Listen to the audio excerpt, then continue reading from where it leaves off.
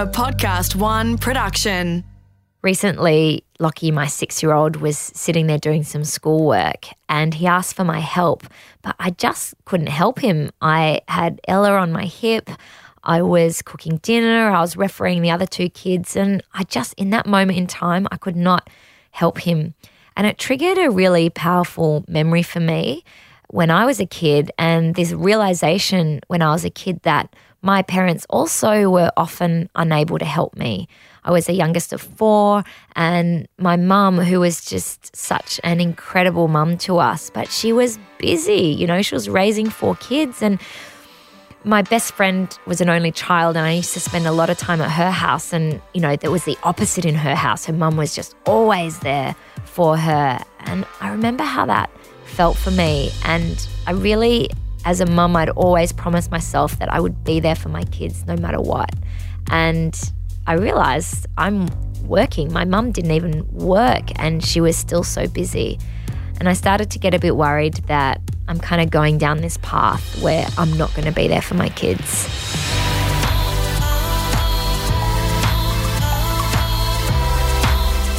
This is Healthy Her with Amelia Phillips. And in this episode, we're going to delve into how our own childhood experiences might be impacting how we parent. Raising children can trigger big emotions, and we suddenly find ourselves questioning the way we parent, maybe comparing to others or to how we were raised. Maybe we're feeling we're not parenting as well as our beloved mum did, or maybe we're seeing ourselves falling into the same traps and feeling like that we're actually turning into our mother. Joining me today is psychologist Robin Grille, who believes that these disrupting times can be traced back to our own childhood experiences, and he's been studying this exact topic for over a decade. Hi, Robin. Thanks so much for coming on today. Thanks for inviting me. It's good to be with you. Now, you've been a psychologist for 30 years. You've done a TEDx talk and written 3 books. And your latest book is Inner Child Journeys, How Our Children Grow Us Up. And I just love this tagline so much. Like, our kids really do grow us up. I feel like they teach us more than we teach them. What made you decide to write this book? One of the big drivers, and there were many, for deciding to sit down and write this book is that out of my first 2 books, I was invited to speak with parents a lot, both in my private practice and running workshops with parents around the world, all over Australia. And I really picked up on a huge kind of a wave, like an epidemic of parent guilt, really excruciating parent guilt. Mothers feel it, dads feel it. Oh, yeah. Mothers feel it so intensely. We feel it. Oh, and it's agonising. And it occurred to me that this is an era where there's so much parenting science around in absolute bucket loads of the stuff, and which is good in some ways. It's good to have all this neuropsychology and imagery of the brain, and we understand so much more about how interactions impact the growing brain of the child, et cetera, et cetera. On the one hand, that should be really empowering information. On the other hand, it's cast a shadow insofar as, now we know all the things we can get wrong, and the big D word looms large, and I hear so many people wringing their hands and coming up and saying, oh my God, have I damaged my child's brain forever? And parents get these horrific kind of imageries of, I did not pick up my crying baby for 2 nights in a row, or I screamed at my toddler. That's it. They're going to grow up to be, like a drug-addled, criminal, and it's going to be my face in the paper, etc. So there's a lot of it's like shark music playing in one's head, the fear of the damage. And there's so much more to it than that. And I'm bothered by what parenting books don't say, actually. So much instruction to the parent, but not enough care of the parent. And, the truth is, 2 big truths right now. The first thing is that kids can go through all kinds of stuff. And I don't want to be glib about it, but even some traumatic stuff, within limit. It's what happens afterwards that makes all of the difference. And that should be one of the most reassuring things to hear. It's what we do afterwards that makes all of the difference, right? How we reconnect after there's been a disconnection. That's a whole book in itself. And the other thing that I pay attention to in this book, Inner Child Journeys, is, first of all, let's get honest with one another. Let's get real. None of us live up to what it says in the books. We do our darndest. I think most parents are incredibly magnificent, actually. Our hearts grow bigger than our chest cavity. We're broken open by our kids. Sometimes we're also broken down by our kids. And also the lack of support. There's nowhere near enough support for mums and dads to do a job that is really, by definition, your baby, your toddler will ask you for more than what you have inside you to give. So it's a strain. It's the hardest job in the world. It's the most beautiful job in the world.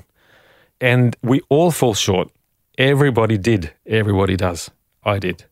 I did not live up to every page of my book. Ask my daughter. She can explain it to you. And there's a reason for that. I did want to ask you that saying that I think I'm turning into my mother. Mm-hmm. Is it actually true? I know there's genetics, there's lifestyle factors, but are there other reasons behind how our own experience as a child might shape who we become as parents? Oh, yeah. And this is such a universal thing. And I wish we would all open up to each other about it so everyone would feel a little bit more human again. That there's probably nothing more of a more common experience that moment when you make a vow, I will never behave towards my children the way that my mum and dad did at their worst. And you make a vow, most people do. And then the first thing that happens is you break that vow and you've already broken it several times. And under great stress, under great overwhelming over-demand and stress, what happens is we all catch ourselves sounding exactly like our mum and dad. Which it can be a good thing, you know. At their best. Yes. At their best. And, you know, when we're having a good day, when we're feeling motivated, supported, you know, big-hearted on the day, you can't count on that every day. And on a day of overstrain, there you go. You start, like me, I start shaking my finger exactly like my dad used to do, and I hated that. You know, when he would start lecturing. And I sound like him when I've become a bit of a lecturer. And why do we do this? Genetics aside, is there something else going on that makes us slide in that intrinsic path of becoming like our parents? Yeah, so much you could say about that to explain it. Our brains as children record the messages that we get from our parents, the steady and repeated messages, and we start to speak ourselves in their voice, the uplifting messages as well as the shaming messages. And brain scientists have even found where those kind of emotional memories are stored in the prefrontal lobes. There's regions of the brain that are still talking back at you. And we all are familiar with those voices we hear in our heads, the voices of shame quite often, or the judgment voices, those habitual automatic judgments that we get about our children, that little brat, you know, the fussy baby, you know, the lazy adolescent, et cetera, the judgmental towards self and others voices. We carry that stored in the brain, but also stored in terms of body memory, which is something that's been understood so much better. Talk to me about that. Yeah, implicit memory is what the neuroscientists call it, and it sits separately in the brain than narrative memory. Narrative memory is the story memory that you can make a little film in your head about what happened and the order of events, right? So kind of like the implicit and the explicit memory. Absolutely, yeah. I prefer to call the implicit memory a body memory because it is kind of a bodily experience. And that's the state in which you remember not necessarily what happened, but how it felt. The pleasurable sensations, the happy moments, as well as the sad and painful moments, the angry moments in our lives. And it takes a trigger in our environment to bring up not the complete necessarily recall, but just a kind of a waft of that earlier state. Triggers can be anything. It could be a smell, the smell of lavender that reminds you, brings back that lovely feeling of being with your grandma, or a particular song that brings back that excited feeling of your first dance. It's like they're so powerful. Like you're there again. Yeah, smells and songs. I mean, I can play a song. I played one the other day, a 90s song, and it took me straight back to high school. It took me straight back to my art classroom singing out loud. It was a Cranberries song, Linger, and I was like, oh my goodness, I feel like that 17-year-old girl in the art classroom. The 90s. You're going to have to do a pilgrimage to Seattle or something and listen to the grunge bands again. Oh my goodness, yeah. I don't want to remember all of the 90s. In fact, I don't think I can. I don't know what's been stored implicitly, but please let's not bring those up. And invariably things do bring it up. But guess what the biggest trigger for implicit memory, body memory is? your children. The sound of their voice, their little bodies, you know, the demands they make, their, you know, when they cry, when they laugh, all those are power moments that have the potential to work deeply under your skin and bring back a lot of the feeling from your own childhood. Is that because it's almost taking you back? Like when you're witnessing your child having a big meltdown or just, you know, completely upset about something, is that because it's triggering, reminding you how you felt when you were going through a similar thing at that age? It does that, and it happens quickly and it happens automatically. And it can be a wonderful thing because it can trigger, one of the things that gets triggered a lot is the love that you received from whoever cared for you. And there's an instant desire to pass that on. The protectiveness, the love, the support, the playfulness that you receive, you want to pass that on. And that's this wonderful function of body memory. And how lucky are we? And what's interesting about it is you don't necessarily get the narrative memory that comes with it. Which is your actual memory of almost like a storybook of what happened. It's like some of the time you might know, but often you don't know. I don't know why I'm feeling this way, but this is how I want to behave, right? So that's on the positive side. And on the more potentially scary, painful side, say your toddler having a tantrum. That is very likely, it's a powerful experience and a difficult one. It is very likely to trigger for you everything that surrounded you, your experience of when you were having a tantrum at a similar age. You know, basically how your protest, how your angry emotions were treated when you were a kid. And if that was a harsh and punitive environment for you, or a shaming environment for you, it raises the likelihood that you're going to feel shaming towards your child and punitive, like you get overwhelmed, it's like you can't stand the energy of your child's tantrum. Deep down, it's not nothing to do with your child. It's the feelings that are coming up for you that you can't stand.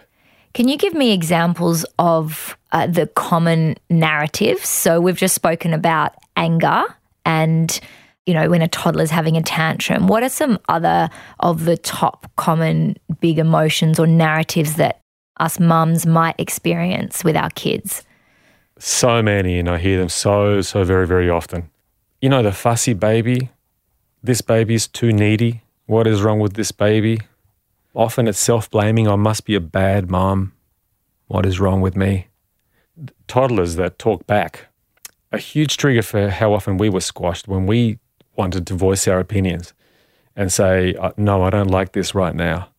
You know, if we come from an authoritarian style of parenting background, toddlers that talk back, and we feel incredibly put out by that. You know, how dare you express what I wasn't allowed to express? You know, bad, naughty person, right? Right, yeah, I understand. That makes sense. It is a bit of an outrage, isn't it? That our kids want to have what we didn't have. You know, with primary school kids who don't love what they're learning, and then we call them lazy, and we get frightened and we think they're never going to amount to anything because they resist their homework, and we have all kinds of shoulds.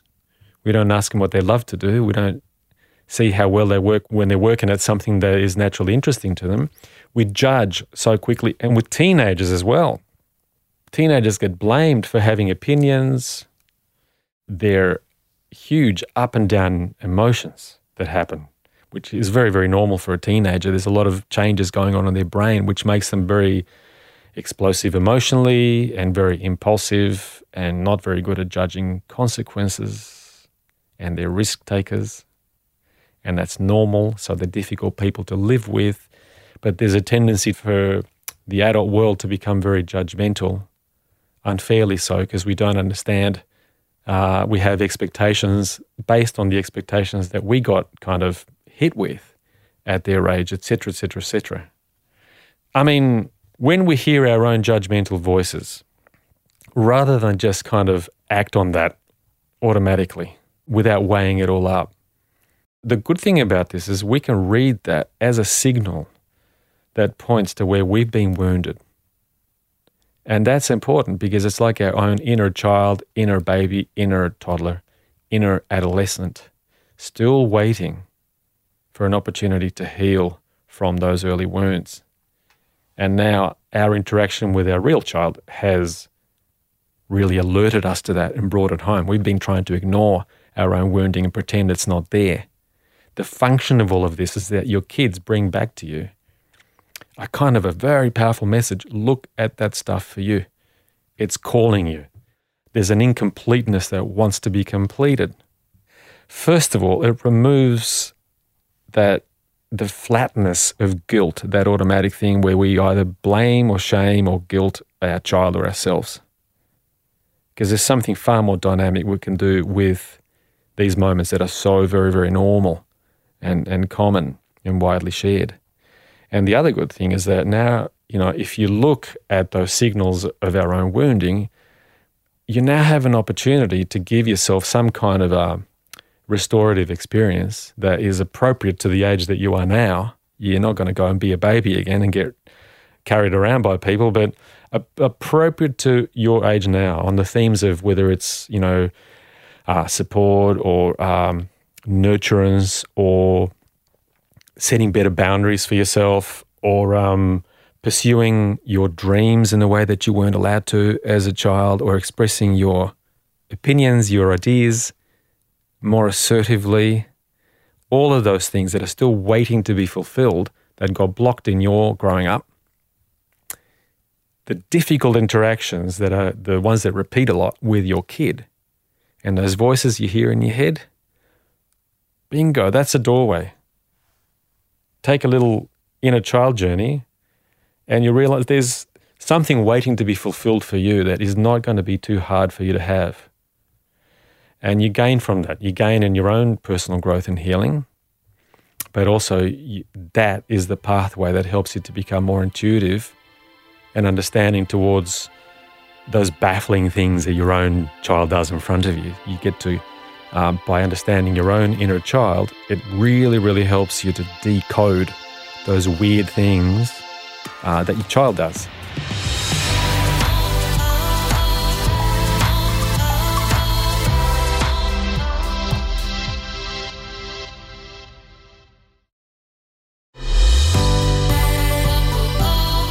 So let's say that you have a mum come into your practice and there's a repetitive pattern going on with the behaviour, the dynamic between mum and child. I'm going to use myself as an example here, if that's okay. Sure. So I've got this narrative that because I'm a working mum, that I don't give my kids enough attention, that I'm not there for them enough. I look back on my childhood. I was the youngest of 4. My dad was that, traditional. He went off to work and he was a real escapist. He was a real distant person. I found it quite hard to connect with my dad. My mum's beautiful and she just put so much into the relationship, but she was also a busy mum with 4 kids, as I am, busy mum with 4 kids. And I have this sort of narrative going on that I don't, I want to be really present for my children. How would you help someone like me work through the kind of guilt of not being there? But then when I'm there, I'm like, tell me everything. Why aren't you telling me about your day at school? I want to hear everything. And I can feel a discourse, like you talk about that sort of bell ringing the loudest. I feel like for me, that would be an example. Yeah, thank you for that. The first thing that I'm curious about is why guilt? Why guilt? And it's good to question guilt. Because where that potentially gets in the way for you, if I may take the risk of saying, is that then the moments that you do have with your children and you want to enjoy the connection, it's charged with your own guilt potentially. It has a load of your own guilt. And that will be there in your face, in your voice, like this is not just our moment right now, this is our make-up time, which I owe you. And I think that will dampen. Potentially, it gets in the way. It dampens the fullness of the connection that you can have in the afternoon when you come home. And so if we did have some time together to have a bit of a journey, it would be like looking at what was the role that guilt played in your family in growing up. We could probably have some really, really rich conversations about that. How did your body learn to produce guilt as a defense system, really? Because it it darkens your screens, that it blocks you from seeing all these other possibilities. So you do feel some pain about the fact that you work as much as you do and you've got 4 beautiful children and you want to have 48 hours in a day and have it all, and it hurts not to be able to have it all. And you do feel a little bit of that distance. What a great conversation to have with your children that would be. Because fundamentally, you're not going to be able to be everything for your kids. And there's a part of your child that wants you to be everything and might be mad at you because why can't you be here the whole time and just go to work at night while we're asleep? But there's also, just jumping in there for a sec, kids will just keep pushing and pushing and pushing. And this is what I've observed with my children. If I say yes to this, well, then they're just going to want it again or twice as much or 4 times of it. And so, you know, you need to create those boundaries. Yes. And the other need that they have from you is that they are most nourished by you when you're real with them. So, Mum, even if I don't have you for as long a time as I want, and even if I'm a bit mad with you about that, and I'm a bit hurt by that, but what's fulfilling is that when you come, you support my truth and you speak yours. And the richness of that connection is bigger and better than absolutely everything. That's what helps me to grow up. Connection comes from telling the truth of how you feel, okay? So the intentional vulnerability of that. If you feel a little sad sometimes because you missed out on all the time you could have had, if you dare to show that, also if you dare to allow your children to say to you whatever they feel about that. One of them might say, look, I'm so happy you go to work. I don't want you around all the time. One of them might say, you know, I missed you yesterday. Whatever it is. Allowing them the space to speak all of that to you. And you're speaking your truth. That's rich. It's like jumping into a swimming pool. At first you're scared because of the cold water. Once you're in, you'll be wondering why you weren't in there all along. Okay? And if the guilt comes in too strong and you just get into that habit, you fail to see that and you fail to take advantage of that conversation, that beautiful, restorative, heart-building conversation that you could be having with them.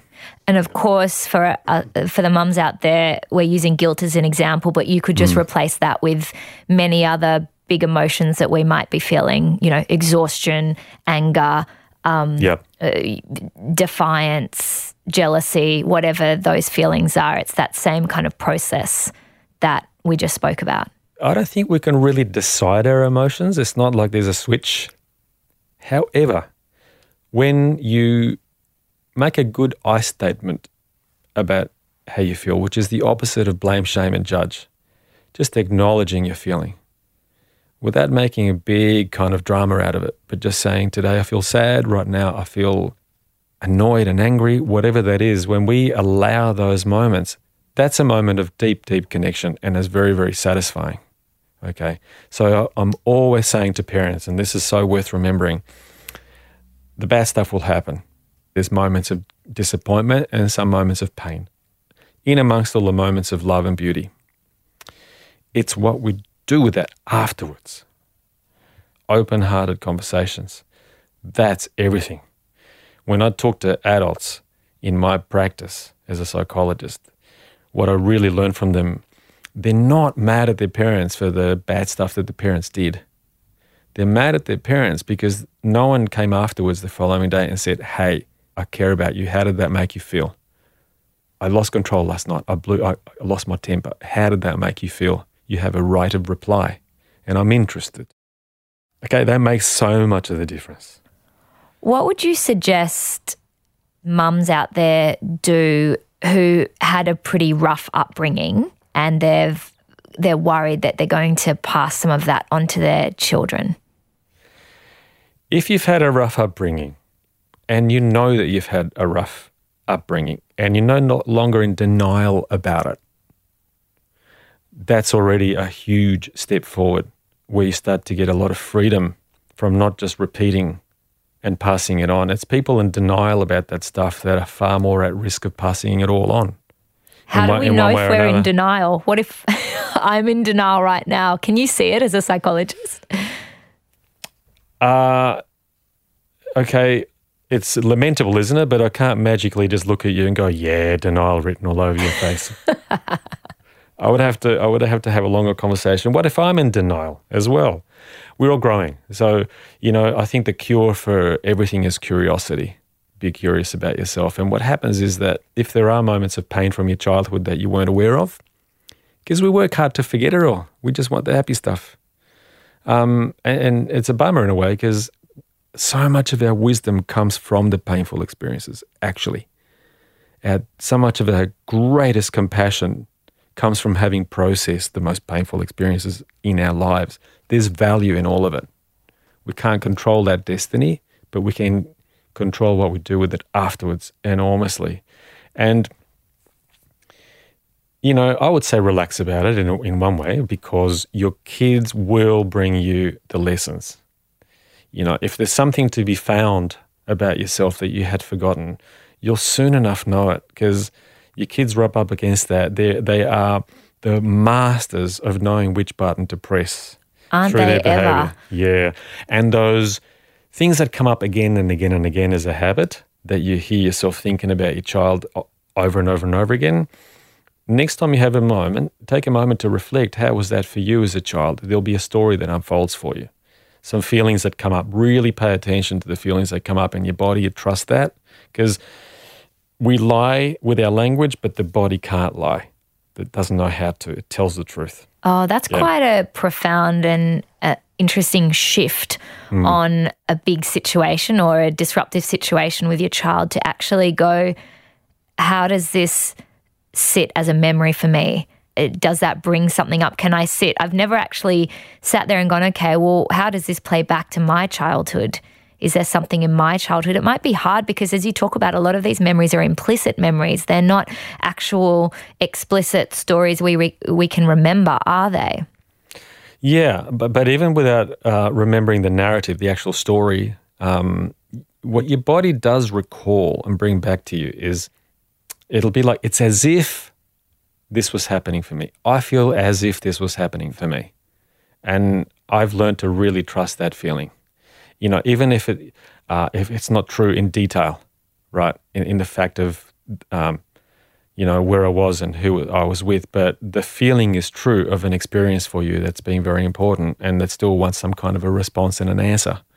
So if what you recall is a painful feeling of being very alone, for instance, even if you can't remember when that was I in the playground? Was I lost in a shopping mall? Was I alone in a darkened room? I don't know, but I'm feeling these feelings of great aloneness. Value that and give that a response. Maybe it's time to learn how to reach out a little bit better, to take the risk, to not self-abandon, to make that important for yourself. And then the flow-on effect is how you then treat your children gets changed by how well you feed your own emotional needs. But just real quick, if I may, I wanted to complete what I was going to say to your earlier question. That you said, what does somebody do that's had a really, really rough trot as a child, trauma, etc.? The first step is to come out of the denial about that. It'll hurt to do so, and it's the best thing you'll ever do. Because the next thing is that the more that we find people that we can trust enough to talk about it, telling our story to someone that's interested and shows a bit of empathy, starts to remove it sort of disempowers the hold that story has around our throats. The more that we do that and the more that we can observe it a little bit from a distance and in fact start to gain some kind of meaning that serves our new relationships in our lives. So we do have to find these safe, sacred spaces for ourselves where we can talk through our pain if there's been pain in our lives. And this might sound like a mad thing to say, but there's immense beauty in that. When you finally find a place of dialogue with one other person or sitting in a circle where you can open up about those things and let some of the emotion flow, it is so connective, it is so nourishing to the heart, and it's intimacy building. I think that's our deepest longing, to feel safe enough to get real with one another and to see the other people we're with getting real with us. It makes us feel so close. That's a tribe building exercise, as it were. So what are some things that mums can do if this is triggering some big emotions for them? Yes. Thank you for the question, because I think the emotional safety is absolutely paramount. And so I speak a lot about how to make this a safe process in my book. The first thing that I want you to know is that if there's been trauma in your past, in your childhood, it isn't a requirement to kind of relive that emotionally to its full force. It isn't. And in fact, it's not advisable. So that if you are starting to sink too deep into those experiences, there's things that you can do to trigger yourself into an adult state as well. You know, anything that's adult, like stand up, make a cup of coffee, write an email, it starts to re-trigger you into an adult state and create a little bit of distance from those painful, scary experiences. It's just really about getting just close enough to what happened and how you felt as a child that you can get those big aha, no wonder kind of realizations about yourself, which is that's what brings a flood of compassion, and self-compassion is the objective. It's the aim of the whole thing. Otherwise, always consider the possibility of working with a counselor, a psychologist, a health professional that can help to kind of hold you through these healing experiences. If the waters you're sailing get too rough, don't do it alone. Just to wrap up, what's one thing us mums can do who are sitting here now going, we want to better understand our childhoods so we can, be better parents for our kids? What's one thing we can go away and do today to kick that off? If I only have one thing that I can say is listen to the feelings that come up inside you and validate those feelings. Be curious about where those feelings come from, because they're not all about the child in front of you. Robin, thank you so much. Thanks, Amelia. Healthy Her was presented by me, Amelia Phillips, and created in collaboration with Podcast One Australia. Producer Liv Proud, sound production by Matt Nikolic. Theme music composed by Matthew Dwyer, executive producer Jennifer Goggin. To hear more episodes, listen for free at podcastoneaustralia.com.au. Download the free Podcast One Australia app or search Healthy Her. And for more tips and insights on this topic, visit my show notes at ameliaphillips.com.au.